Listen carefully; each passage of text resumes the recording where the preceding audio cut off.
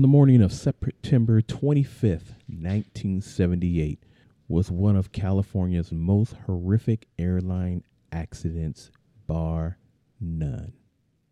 We're going to get into it.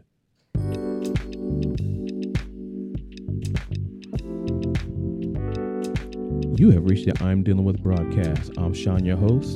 Today, we're going to talk about Flight 182. Let's go.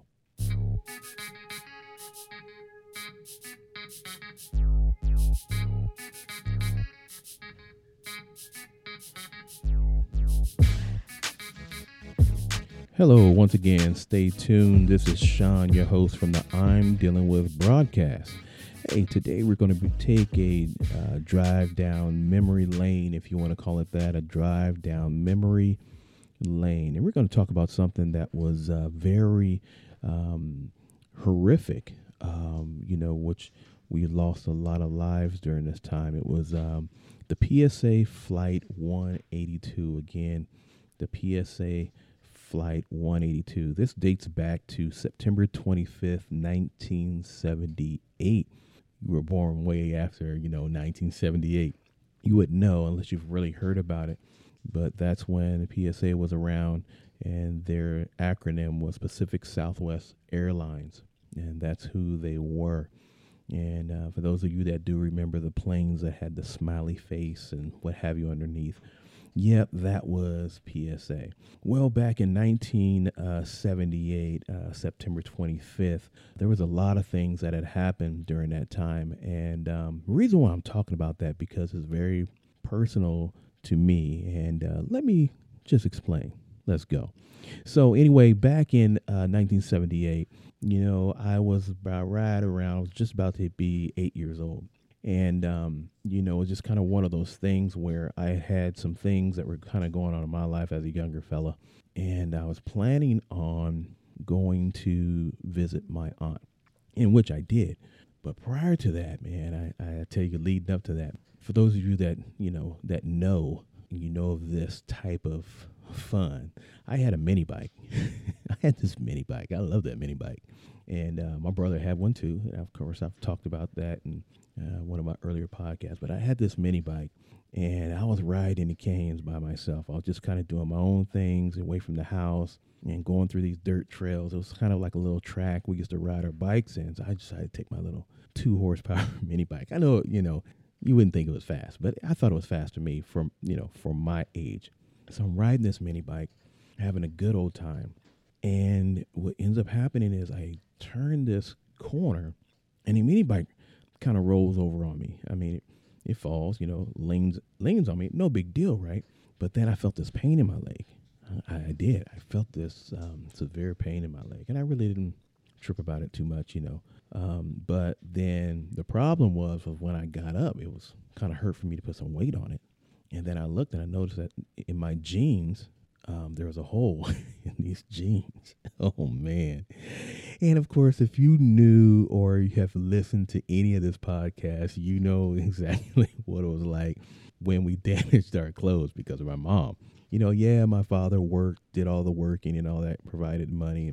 But my mother did all the shopping. And she was the controller of the house. If you haven't heard, if you don't know, now you know. Yeah, she was the controller of the house. And I'm telling you, it was just crazy when things didn't go according to her plan. Okay. And, as children, they have a tendency to upset the apple cart, right? They have a tendency to do that, So I get home. Well, actually, before I get home, I'm actually standing there in the canyon behind this, huge bush. Between these two bushes, there's a trail going through it, or a track, lane, whatever you want to call it, going through between these two bushes. And I'm looking at my leg. I'm looking at, my jeans, and I see this hole on the side of my jeans. It's actually on my left leg, on my right and near my inner knee. And I see this hole is kind of maybe in half an inch opening by probably about 3 inches long. Okay. And I see this hole. So I was feeling this kind of weird, because my leg hurt, right? But I'm like, why is my leg hurt? So I decide to kind of pull up my pants leg as much as I could. and I open and I get it right past the knee, and I look at my knee and I'm like, oh my God, I'm about to die. I did. That's pretty much how I felt. And what I saw was my inner knee on the inside, where it separates your quad from your calf muscle, and that inner portion in that socket area of the knee on the right hand side, inner. I see it wide open, and it looked like little poppy seeds inside of this, in the flesh, because you see all the flesh inside of this thing. And of course, my first thought was not, hey, I guess I'm gonna go home, go tell my parents, and so I can go ahead and get this fixed. That was not my first thought. My first thought was, I got hurt on this mini bike, and if I say anything, they're gonna pull it from me. I'm not gonna be able to have my mini bike anymore. So I was scared to say anything. So I get home, I continue riding, finish up the trail where I was to go back home, and I ride this thing back home, and get there, I park, I kind of let myself in the house and what have you, and that was it. So come that Sunday morning, we were dressing to go to church, and of course now I've got this limp in my leg. I'm limping, and in those days you didn't, the parents didn't. Well, at least my parents didn't put out didn't go find something to wear, and then I'll see you in the family room or whatever once you're done. No, didn't work that way. Mom came in and she picked out your pants, she picked out your shirt, she, all this. And many times, either you were dressed by her or she kind of watched you put your clothes on. So she was going to dress me, but she had picked out the clothes, and I think she put them on the bed or something. And what I did was I took it upon myself and said, there's no way I'm letting her dress me because she's going to see this, right? So what I decided to do, I decided to go ahead and put my own clothes on. Hurting and all. Hurting and all. I didn't even tell my brother. My brother didn't even know nothing about it. I didn't even tell him. So, yeah, I put my clothes on, doing my thing, but the problem was I couldn't get my socks on. So I was struggling to get my socks on because it was hurting for me to bend my leg back, whether you're sitting down or whatever. So every time I bent the knee to bring the ankle back toward, or the heel back, toward your buttocks, that type of deal, when you're bending that foot, it hurt. I was like going, oh, and I was just like, bearing it, and I was trying to just, trying to be that man, you know what I'm saying? Trying to stomp with the big dogs. So yeah, it was hurting like crazy. And I'm just like, but anyway, it got to the point to where my mom was getting ready, I think she was doing my hair or whatever. And then she said to me, I think it was something about either my socks or my shoes or something like that. And she was like, well, and she saw the way I walked or something. She's like, wait a minute, why are you walking? Like, oh, no, I'm fine. Well, she's like, wait a minute, come over here, and there was no such thing as, leave me alone. I'm good. I told you I'm fine. Nope. Wasn't none of that. As you heard once before, she told me to bring the vacuum out one time. And I was just like, why can't you? And I don't remember a thing after that except getting up off the floor. Okay. So you didn't talk back. It was like, Mom, I think she was like, come here. And you think to yourself. So I walked over got closer to her. And she said, let me see your leg. Oh, no, I just got to put my sock on or whatever it was. I don't remember what it was, but I do remember. She's like, what's wrong with this leg of yours? How come you're not bend your leg? And she noticed the looks on my face every time she was trying to bend my leg. And she said, wait a minute. And I think she either rolled up that leg or had me pull my pants down. And she looked at the leg, and she was like, oh my God. Again, we were supposed to be on our way to church. So many of you that have heard, how, we are involved, in ministry, within our family. We've been involved for many years, my father, my mom, and then later on as adults, us as well. But my parents were really heavily involved in ministry. My mother was a choir director, and a singer, and a bunch of other things. She was at church. Then, of course, my father was involved. He was a deacon, ordained deacon. He was a musician. He was this, he was that. So anyway, so we're on our way to try to get to, our house of worship, and we get stopped. We get stopped in our tracks. And my mom goes, no. And she hollers out for my dad. She goes, Joe. My dad comes in there, Yeah, Tino, that type of thing. Yeah. What you want? What you need? And she showed him my leg, said, hey, you're going to have to go. We're going to have to take him to the hospital. And when she saw, of course, my leg opened up, filleted open. You can see the flesh on the inside with these little poppy seeds and stuff. Yeah, the look on her face. I mean, it was almost like her face went flush white. Just like, yeah, oh my God. Yeah, it was crazy. So we ended up going to the hospital, all that kind of good stuff. So, yep, I ended up having stitches, had to have that thing closed up, had to have my leg wrapped and all that. But the problem was, I had, as I stated earlier, had already had plans. Okay, my parents had plans for me to go visit my aunt, and my aunt lived in Sacramento. So, it did end up going to Sacramento, or should I say, I did end up catching a flight. Which is interesting because those were during the times when I don't know if they still do it. I haven't seen it. When you had somebody that was dedicated to you, and again, I mean, I'm like between 7 to 8 years old there, right? And you have somebody dedicated to you from the time you got to the airport to the time, that next party, your mom, dad, that family relative or whoever it was that was waiting for you until they picked you up. You had somebody with you the whole time. I mean, there was no separation. And I remember that. So I get to Sacramento, goes off without a hitch as far as that goes. But the problem was now my leg, I'm not 100% now. My leg is wrapped and my knees wrapped up. I don't have the flexibility, like a normal, running around, ornery little fella. I don't have that anymore. I'm just kind of hampered by what I've got going on because I was having fun. Yeah, I was having fun. I kind of messed up myself a little bit, right? But, I ended up having a good time. I was there. I was with my aunt. I was with my cousin. And her and I are a year apart. I'm older. She's younger. And, yeah, that's all I'm going to say. Anyway, and we're having a good time. I remember some of the different things we did. This place in, I'm not sure if it's still around out there in Sacramento, but there's a place called Perco's. We used to go get coffee and breakfast. And yeah, believe it or not, that's when I started drinking coffee. It was my aunt's. She introduced me to coffee at that age. Yeah, I know that's not the way to go. I know, I hear it already. But yeah, I'm a diehard, avid coffee drinker. I'm a connoisseur of coffee, and I love it. Okay, but that started back then. Believe it or not, it was my aunt that introduced me to coffee, and I've been drinking coffee ever since.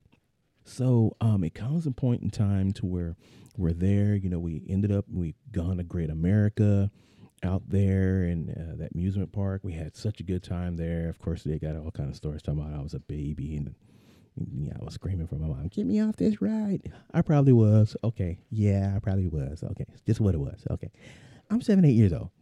Okay, it's just what it was. All right, so we have a good time, but it gets to the point, and I think I'm out there maybe about 2 weeks or something like that, 2, 3 weeks, and it gets to the point where it's time for me to come back home. So my flight was already scheduled. Everything was set up and awaiting for me to come back home. And it got to the point to where on this particular day, we were getting ready. We had already packed our bags to get on or go to the airport to get on the flight to bring me back.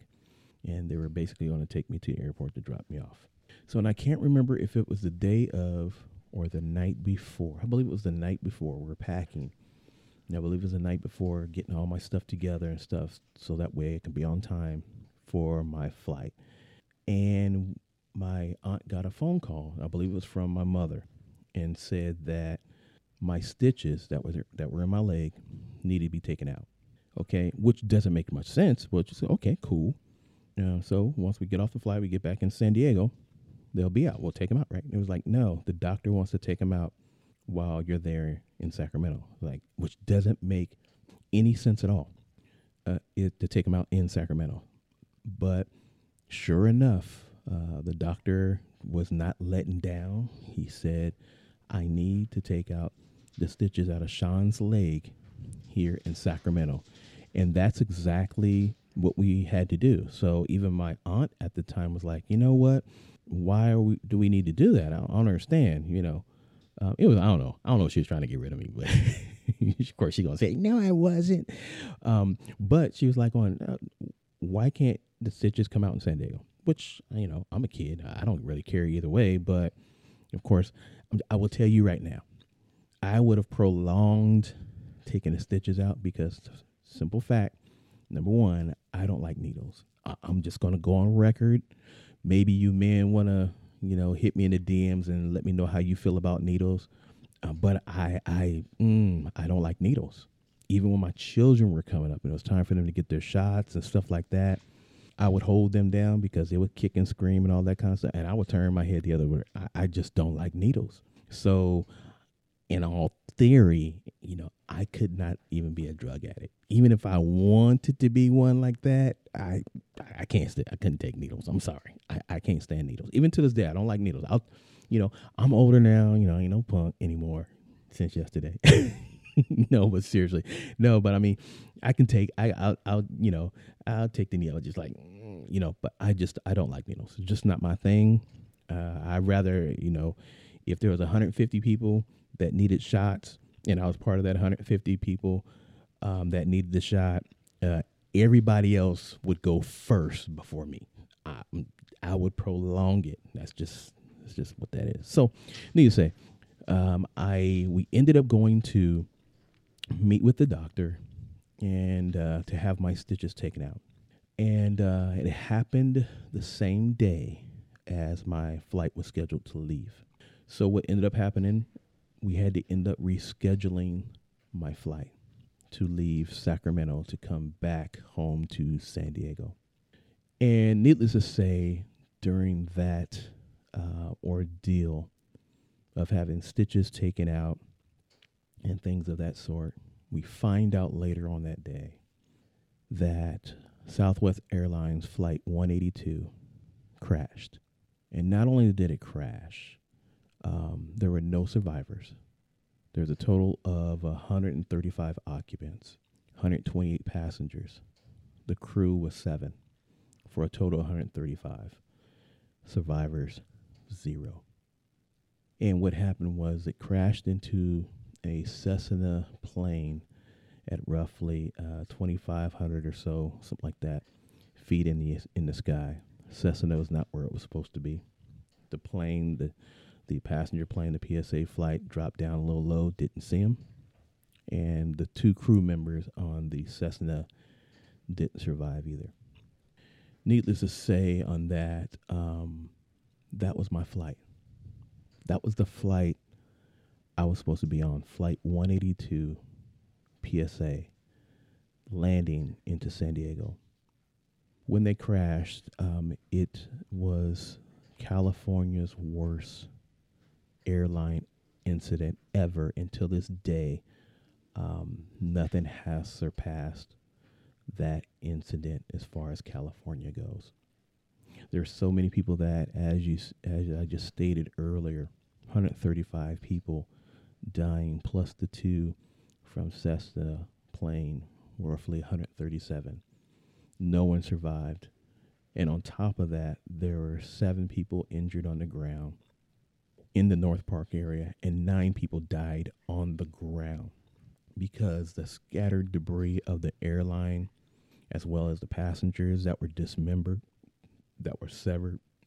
There were body parts all over North Park area right before basically it's right after the 805 freeway, right near University Avenue and so on and so forth. A lot of that area, that if you're familiar with that area, it's a lot more built up now.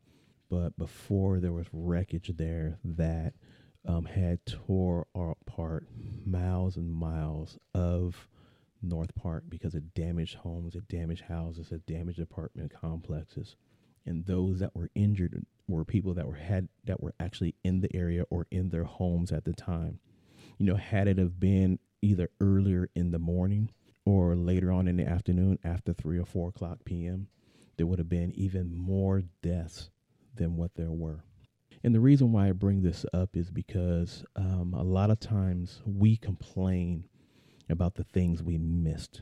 We complain about the hiccups in life. We complain about being stalled. We complain about not making it somewhere sometimes on time. We complain about, sometimes the phone calls that we get. I know there's sometimes there's just some people that you can't pay them to be on time. That's something of a different story. But I'm talking about there's these anomalies in life that happen to us. And sometimes you don't realize that many of these hiccups, many of these sidebars, many of these sideline things that causes us to have to change our plans, that causes us to take a different route, that causes us to leave later. What does it really keep us from? What are we really being held from? Because a lot of times, if the truth were to be told, if we were on time for certain things, if we did follow the original protocol, if we did not ever adjust some plans, we could run into sometimes catastrophe. We could run into failure. We could run into death, sometimes hurt, sometimes damage, harm. Think about that accident last week, last month. Matter of fact, maybe yesterday, that you could have been a part of that could have been worse. Maybe you approached traffic because you were stuck at the gas station too long. You're like, man, I really want to make it through traffic. But then you get through the traffic, find out when that accident really happened, and realize if you had made it on time, maybe it could have been you in that accident. Maybe it could have been you that had been rolled down the hill. There's a lot of things that I realize now, at the age of 7, 8 years old, I shouldn't have been here, and this was really the first one.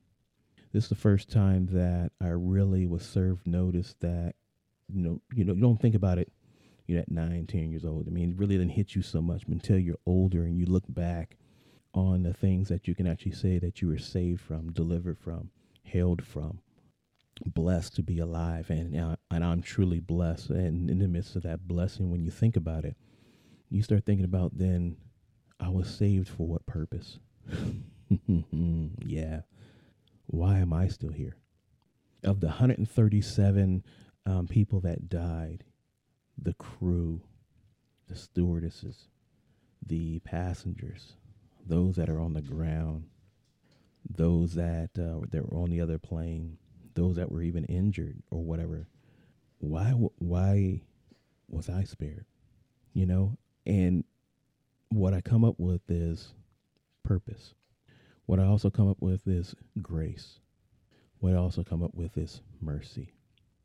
And I thank God for grace and mercy for being here, because apparently there's a purpose for me to still be here. There's a purpose for me not being taken out. And if you were to look back over the course of your life, maybe some of you have to look back even further. Some only have to look back to last week, last month, last year. Some of you are cancer survivors where others didn't make it. Some of you are COVID survivors where others didn't make it. Some of you are accident survivors where others didn't make it. Some of you are drowning survivors where a ship went down and you should have been gone, but you made it and others didn't. When you think over the course of your life, you have to ask yourself, yes, I'm glad I made it. Yes, I'm glad I was safe. Yes, I'm glad for grace and mercy. But then it's like, but then what is my purpose? So you begin to think, God, about your purpose. And you begin to think to yourself, what am I here to do? Who am I here to bless? Who am I here to help? Who am I here to lead? Who am I here to guide? And sometimes who am I here to follow? Because all of us are here to do a certain thing, but sometimes we have to look in that rearview mirror to be thankful from whence we came. And I think a lot of times we're so focused on moving forward, which is great. There's nothing wrong with moving forward. That's why that front windshield is so big. It's for you to keep on looking forward. And that rear view mirror is so small because sometimes you have to look back a little bit from whence you came. And I'm here to let you know that no matter what you do, continue to move forward and be grateful. I'm Sean, your host. Thank you for another edition of the I'm Dealing With broadcast. Stay tuned and be blessed.